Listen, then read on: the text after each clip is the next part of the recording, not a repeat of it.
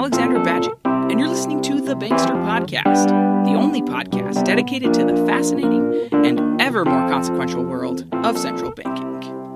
On today's episode, we're going to talk about the FOMC meeting minutes, 2 reasons they were in the news this week, and an example of how much attention they get from financial markets the world over. But first, a quick update about our new and exciting website, www.centralverse.org. If you go to the site right now, you'll get an under construction notice. However, as listeners to the Bankster Podcast, I wanted to extend a special invitation to follow the link on the homepage of centralverse.org called Sign Up. Using your email address, you'll be able to create an account and stay up to date at each and every step of the process as the Centralverse website grows and expands and develops. There is also a voluntary option to include your phone number and receive the updates texted directly to you. By signing up via email or phone number, you'll be able to contribute to the development of the site. What aspects of the Centralverse do you want explained? What questions do you have about how the Federal Reserve works? You can contribute, or you can simply observe by signing up at www.centralverse.org. Okay, on to the topic of today's episode, the FOMC meeting minutes and why they matter. The meeting minutes came up in 2 separate threads of articles this week. For those of you unfamiliar with the idea of meeting minutes, let's give you something to compare it to. Imagine a spectrum of details about a meeting. The farther left you go on the spectrum, the fewer details. The farther right you go on the spectrum, the more details provided. On the far left side, you may have super basic information like when and where the meeting occurred. On the far right side of the spectrum, you may have information like a full transcript of every word spoken and every action and reaction taken. On this spectrum, meeting minutes, well, they would lie somewhere near the center, maybe a little right of center. Meeting minutes are detailed notes about what was discussed, but they aren't full transcripts. And in the Fed's case, the meeting minutes don't include direct quotes nor comments associated to specific individuals.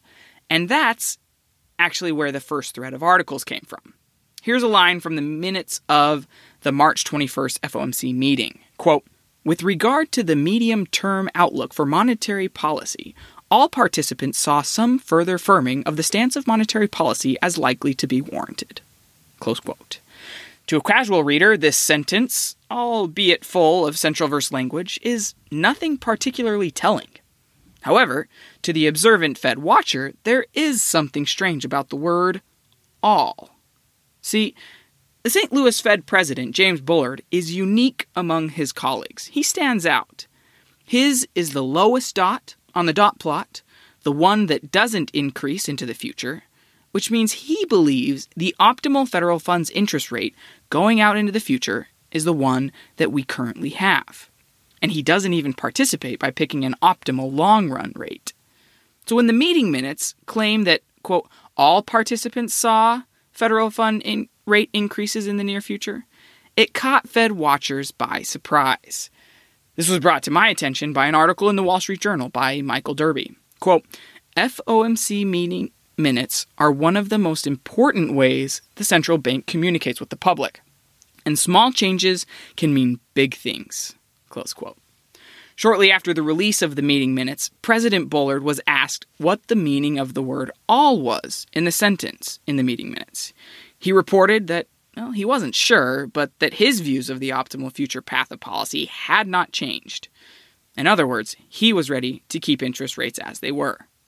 Now, both his statement and the meeting minute notes suggesting that all FOMC members wanted to raise interest rates, they both cannot be true at the same time. However, I'm not going to go into any more details about whether the writer of the meeting minutes made an error or misinterpreted President Bullard's stance. I simply don't have that kind of access now. However, you can see that literally every single word in the meeting minutes matter. Okay, now on to the second mention of the meeting minutes this week. This time, the comments revolved around meeting minutes that actually haven't been released yet.